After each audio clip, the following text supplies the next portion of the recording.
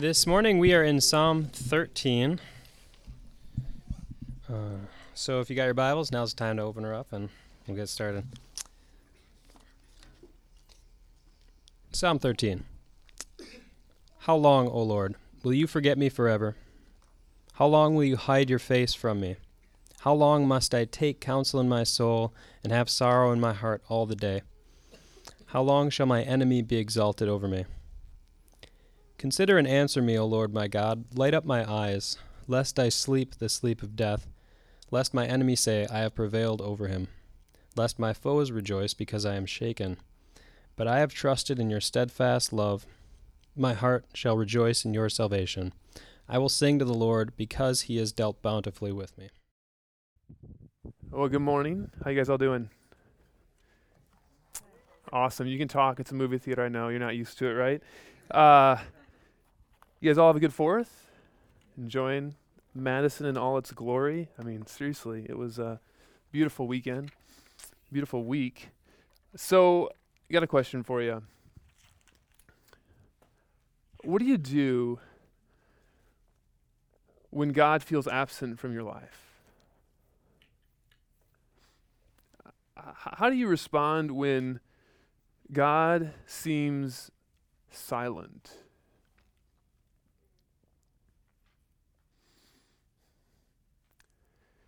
There was a community forming a little over 3 millennia ago, and this was this people that were set apart for the Creator God, to be a people for this God. And in the midst of that community, there was these songs that were being developed, that were being written.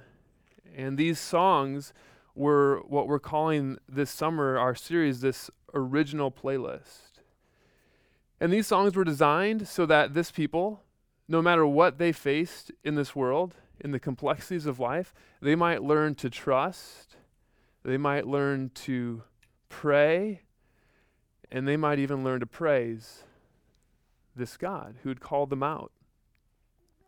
And we set out a few weeks back in this series, and from the beginning, just real clear, like the book of Psalms, which is where we're going for this summer, this original playlist, it's not like some philosophical theory of how to trust God.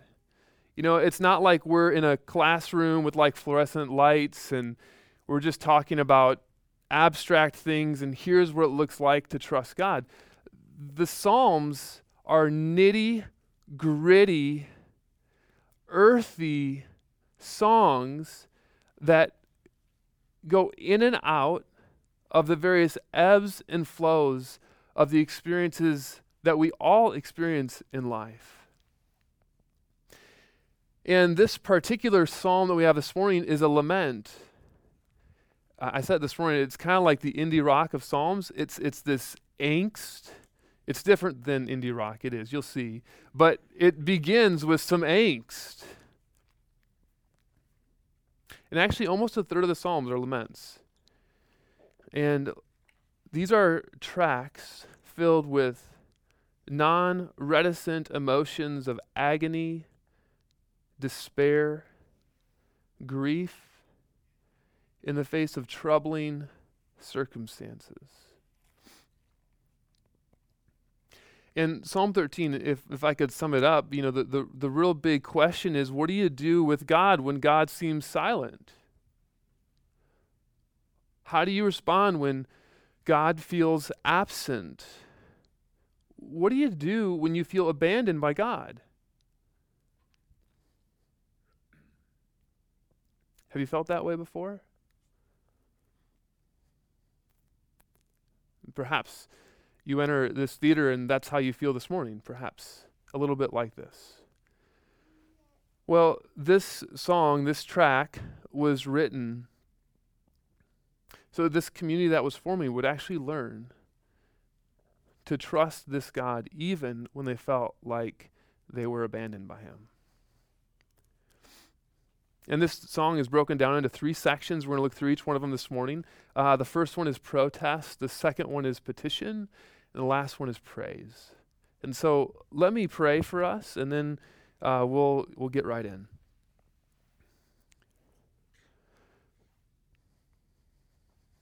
Father, we just ask this morning that the meditations of our mind, that the very crevices of our heart might be spoken to in the midst of this song, and that we might learn what to do with you when we feel like you're not even there. So give us hearts that are teachable, responsive, and just honestly, we just ask your Holy Spirit to do what only you can do, and that is to reveal who you are in the person and work of Jesus. So we ask this in your name. Amen. Amen. So in verse 1 and 2, this is how it begins. It says, "How long, O Lord, will you forget me forever? How long will you hide your face from me? How long must I take counsel in my soul and have sorrow in my heart all the day?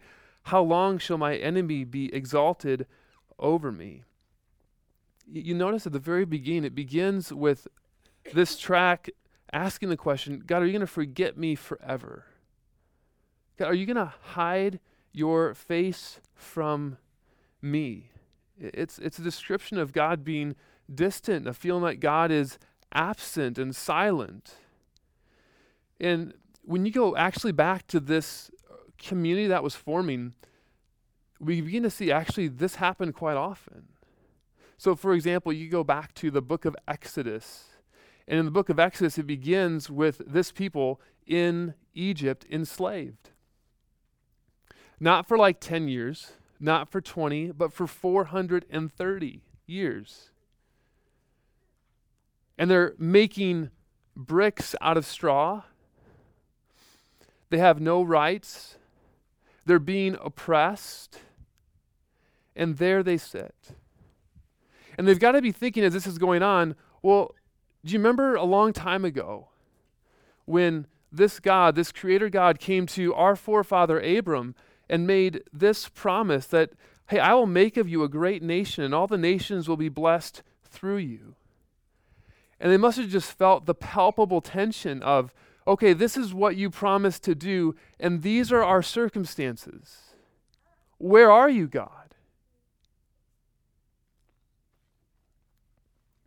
When you look through the pages of Scripture, and not to mention even our own experiences perhaps in this room, there's a lot of data actually to show that a sense of God's apparent absence is not uncommon. In fact, the opening of the psalm suggests that the feeling of abandonment by God is more common than we think.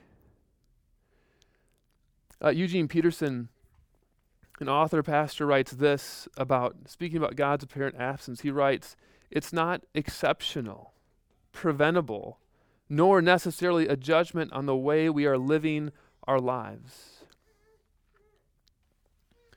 And the next two lines just show continued anguish. It says, "How long must I take counsel in my soul and have sorrow in my heart?" Honestly, the psalmist is just depressed. And not only that, but there's an enemy that's exalted over this person. So there's outward opposition. This is not a great day, right? This is a bad experience.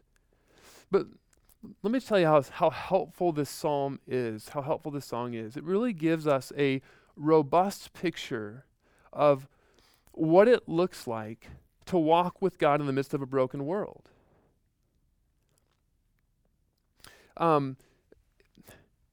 What it does, it begins to dismantle the simple notion that if you feel like God is absent in your circumstances, it doesn't mean that you're on kind of the JV spiritual team, okay?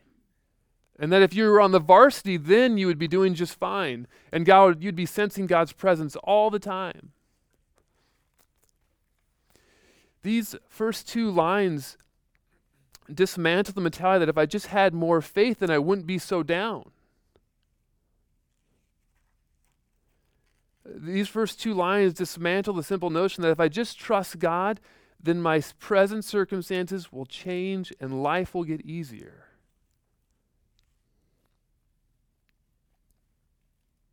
And one of the most amazing things about these first two lines is what it does. It says, hey, guess what? God's not looking for you to come to him with a stoic, cleaned up smile on your face that says, I trust you no matter what. It's raw. It's gritty. This language of trust that we see in this first section, if anything, suggests that God is asking us to come with honesty and candor to him in the midst of whatever we're facing.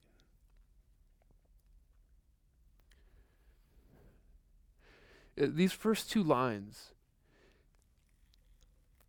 what's I think perhaps most astonishing is what it tells us we should do, what it gives us license to do. And I want to pause for a moment here because if you're new to the scriptures, one of the things that the scriptures say about themselves, for example, 2 Timothy 3 says that they're breathed out by God. In other words, they're his revelation. This is, as you encounter his word, you are encountering him.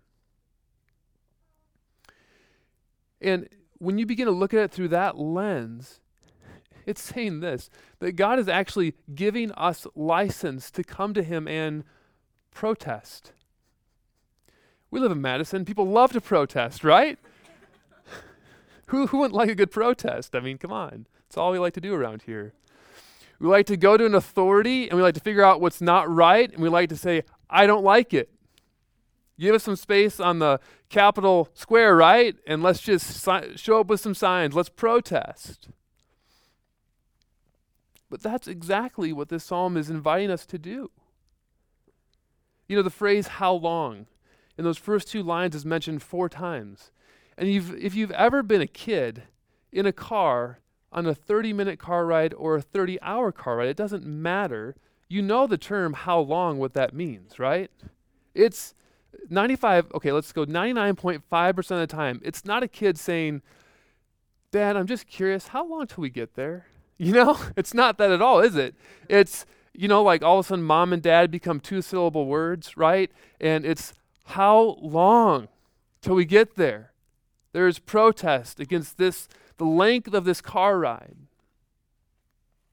And the psalmist is saying, how long will I feel like I'm absent from you? Will you feel like you're absent from me? How long will I just be depressed? How long till those who oppose me are not somehow doing better over me or prevailing over me?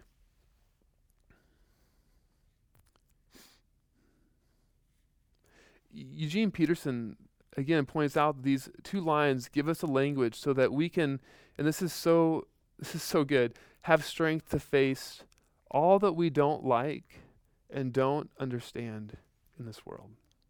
Isn't that incredible? Think about that for a moment. So we can have strength to face all that we don't like and don't understand. Now, this is not like a shaking your fist at God thing. But this is coming with honesty and candor before God, protesting God's apparent absence. You see, track 13 begins. And it begins to equip us in what it means to trust God when God feels very distant. And it just tells us simply this: just come to him in honesty.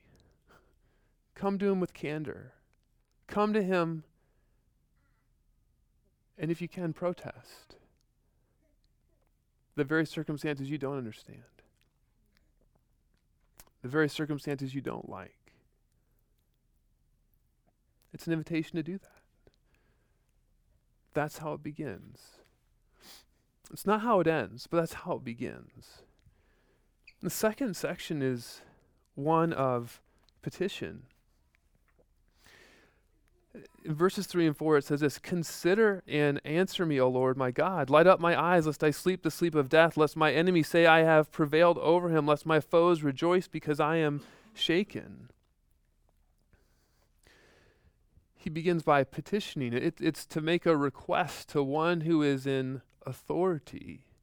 And he begins by saying, "Consider and answer me, O Lord my God." It's a request that even though God is absent, he's saying, "Hey, would you please just pay attention to my circumstances?"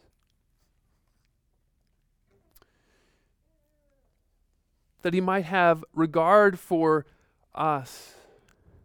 This phrase, to light up his eyes, it's a metaphor that's associated with life and happiness. Would you bring happiness and life into my life once again?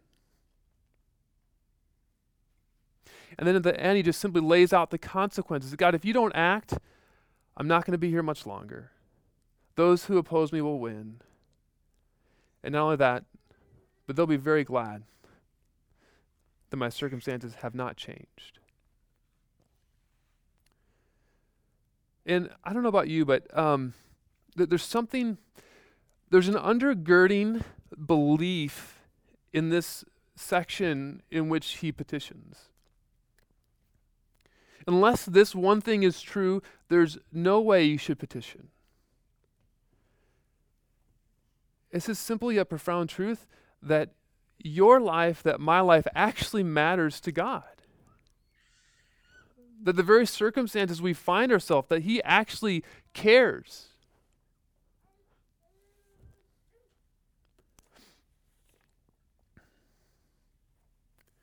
So, track 13, it begins by saying, hey, come with candor, come with honesty, come with protest before God in the midst of your circumstances. But not only that, you come before God and you ask him to rescue you. Ask him to rescue you.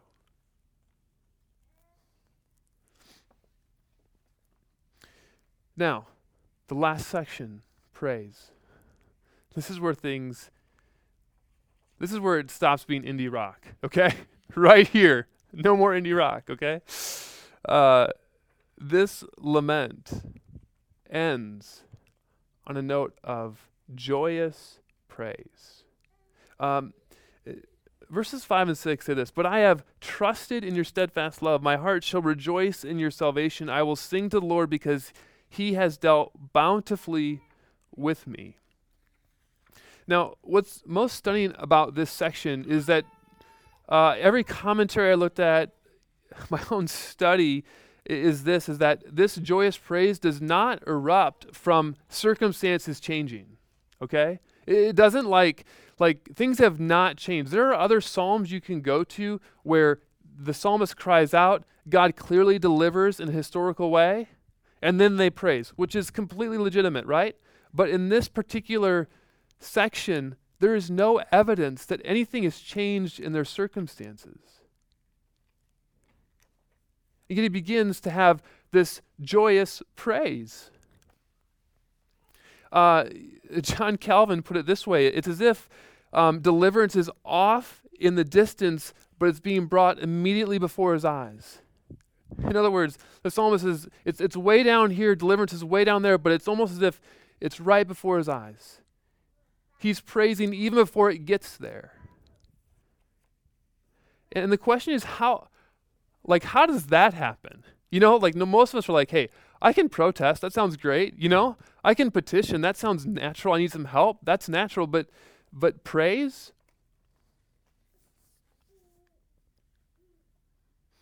How can praise spring forth?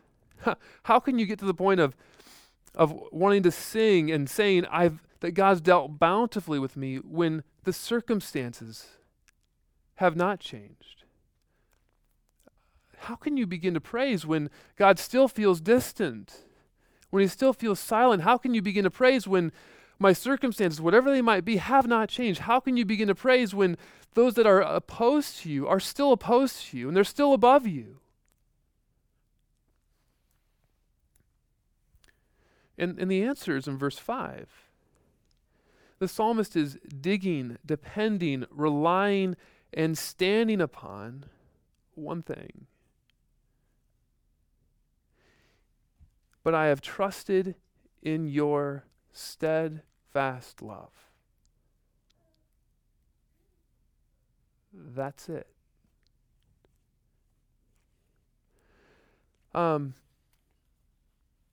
The joyous praise in the midst of life's circumstances that are unsettling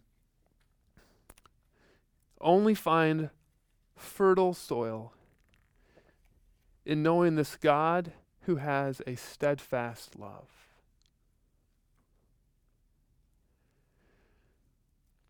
To put it another way, to the degree you understand and know this God who has a steadfast love will be the degree to which you can learn to praise even when life circumstances are not as you want them to be.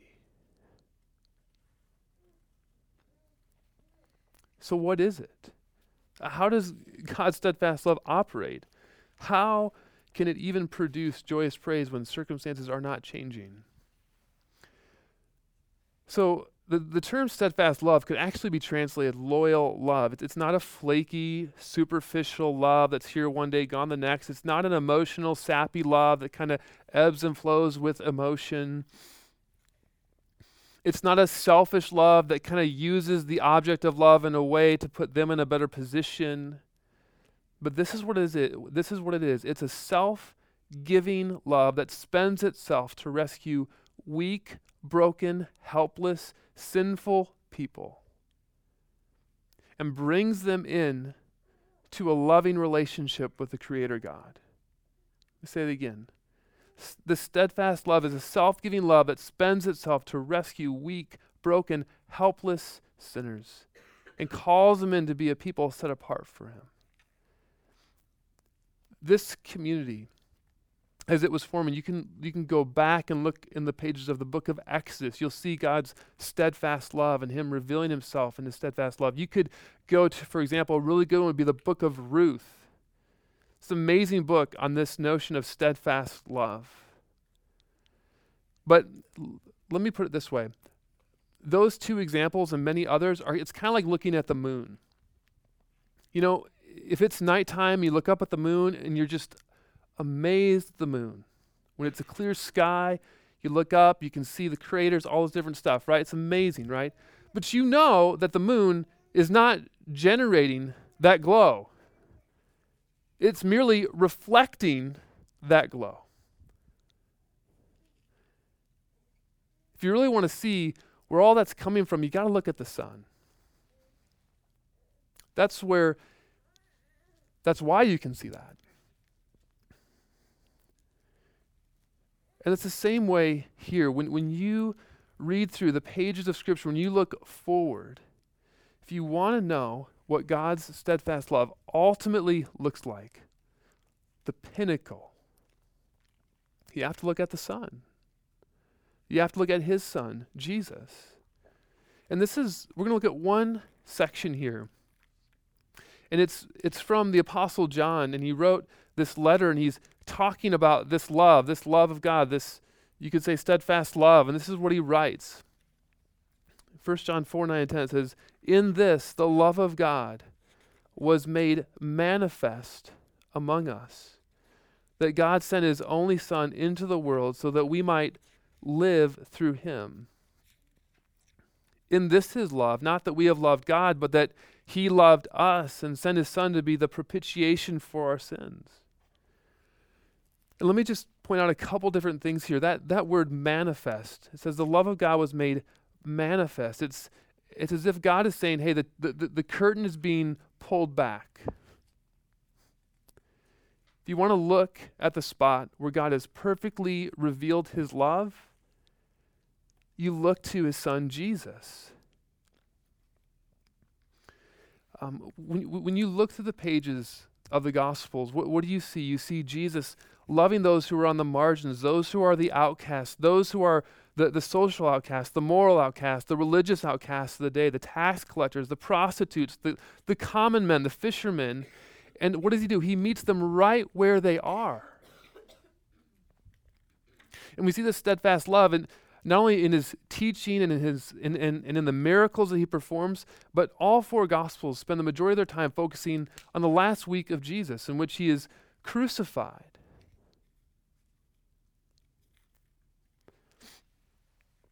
And John puts the meaning of these events around this language. He says, he sent his son to be the propitiation for our sins. That's common vernacular today, right? Propitiation, you use that all the time, right? That's, let me explain it. Propitiation is this. It's to exhaust the righteous anger of God for our sins. You know when you see something that is wrong. You know when you see injustice in the world. And you know that feeling you get when you're angry. Sometimes we don't quite slice it the right way, but we all kind of know, at least some level, when something's done that's wrong and we see it, we get angry. We want justice. And the scriptures are clear, simply this, is that all of us have sinned. And that before God, because he's holy and we're not, that we need mercy. We don't want justice, but we desperately need mercy. And it says this, that God has fully exhausted the anger that we deserve for our sin on his son. And that because of this, through faith in Jesus, we can be accepted, forgiven, declared right before this God who's holy. Let me say this. If you're here this morning and you're not a Christian, you're curious, you're skeptical, this is what we would commend you each week at various ways. We would simply say this. We would commend you, challenge you to consider, is this true? Like, is this love real? Did it really happen? Not does it make you feel good? Not can it help me in my anxiety? But simply this, like, is it true? It's only relevant if it's true.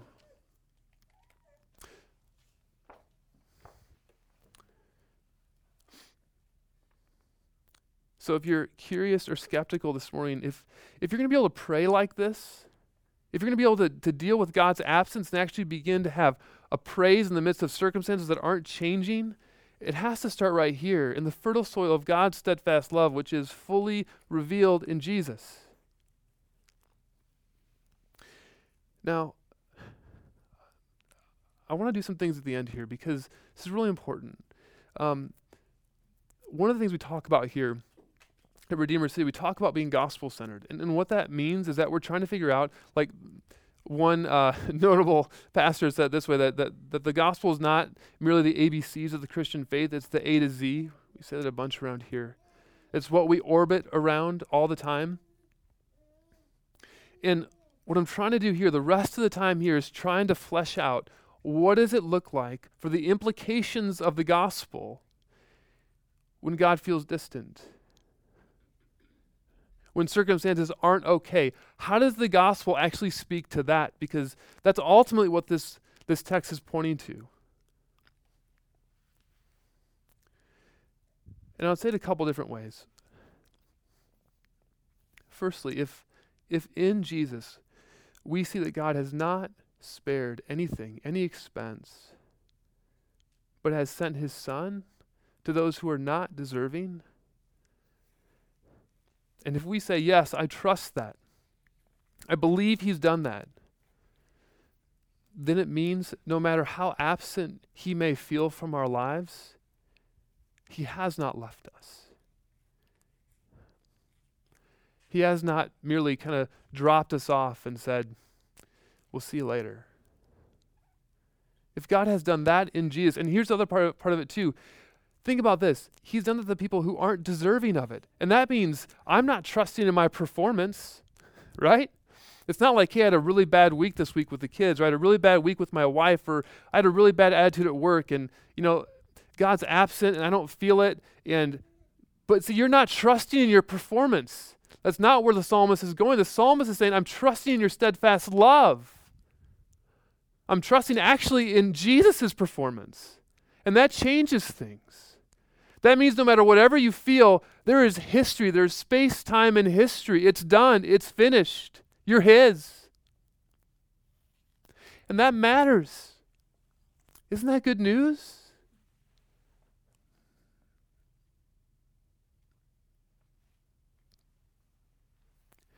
And not only that, this love has done something.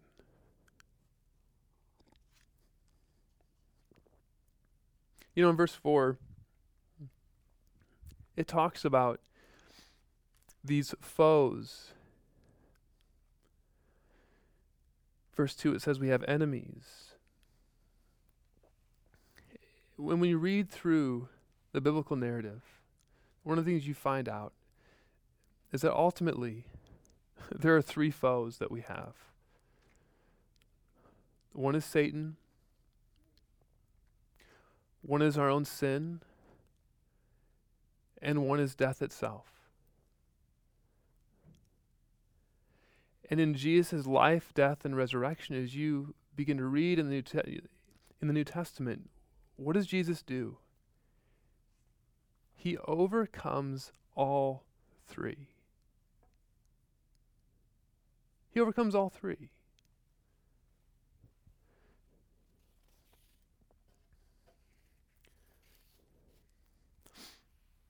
And that means that in the midst of not knowing how God's rescue is going to look in your circumstances,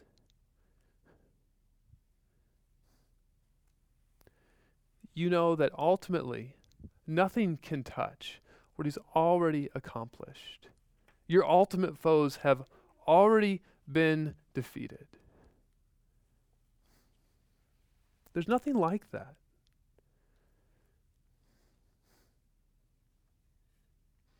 Like it doesn't matter whatever you face, whether it be the loss of a job, whether it be the loss of a kid, whether it be an illness, whether it be a broken relationship. This isn't meant to somehow shrink these things as not important or not hard at all. It's just to say this, that in Jesus, there is reason to have hope in the midst of despair. Hear me on that.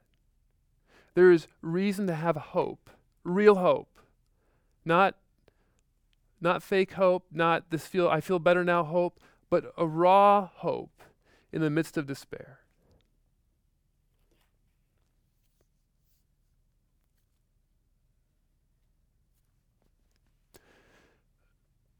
We've seen protests, we've seen petition, and we've seen praise, and I want to just wrap it up by sharing one example of how this has looked in someone's life.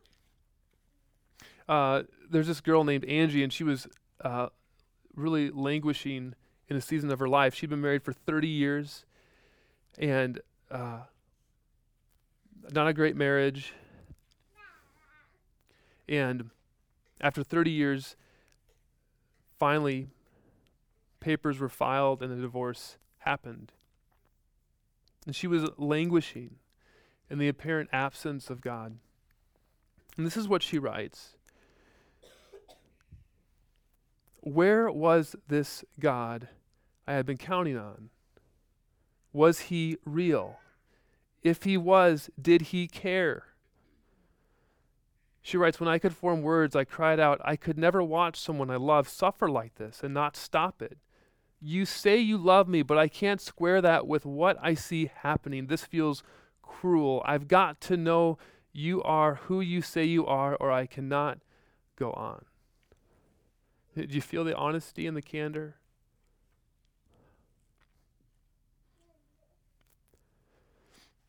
The next morning she writes that wise words came from a trusted friend. It said this, Angie, you need to force feed yourself the scriptures. Through them, the Holy Spirit can speak to places in your heart where human words just can't reach. And the next morning, I read these words she writes. You, O God, are strong, and you, O Lord, are loving. And she writes, they came like smelling salts to my fainting heart, silencing torturous fear and doubt. My heart was infused with a deep assurance that he loved me and was very near.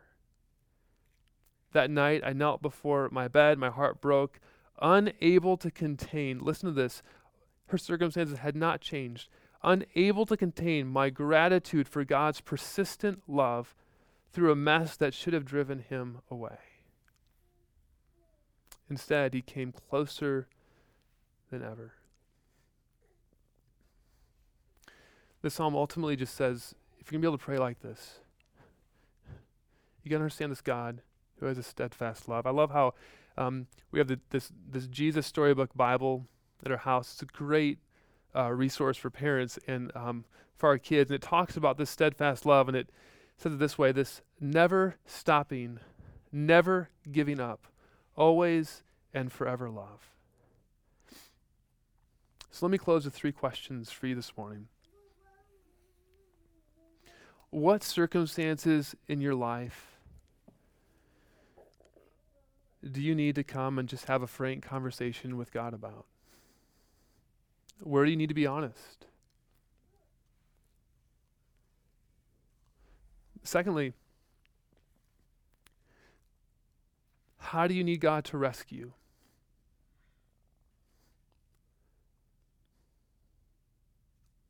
And then lastly, how might God's steadfast love in Jesus lead you to praise him even while you wait? Let's go to him now. Let's pray.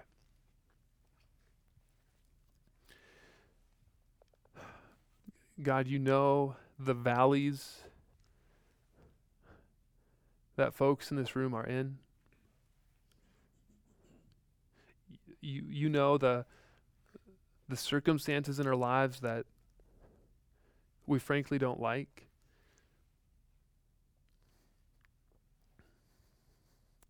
You know, even now there are doubts and fears, wondering if this God could really love me. And Father, just pray that you would speak, that you would draw near.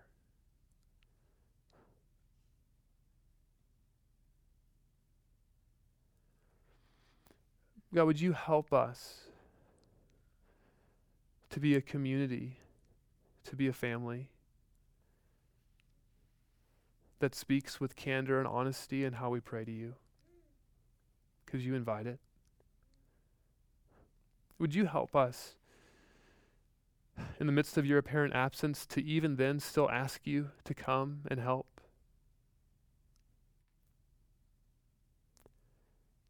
And would you help us, even in the midst of waiting, as our eyes are fixed on what you've done in the person and work of your Son, Jesus, that even now we'd be able to praise.